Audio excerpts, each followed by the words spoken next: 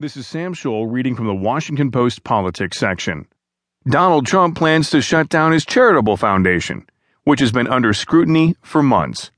By Mark Berman and David A. Fahrenthold.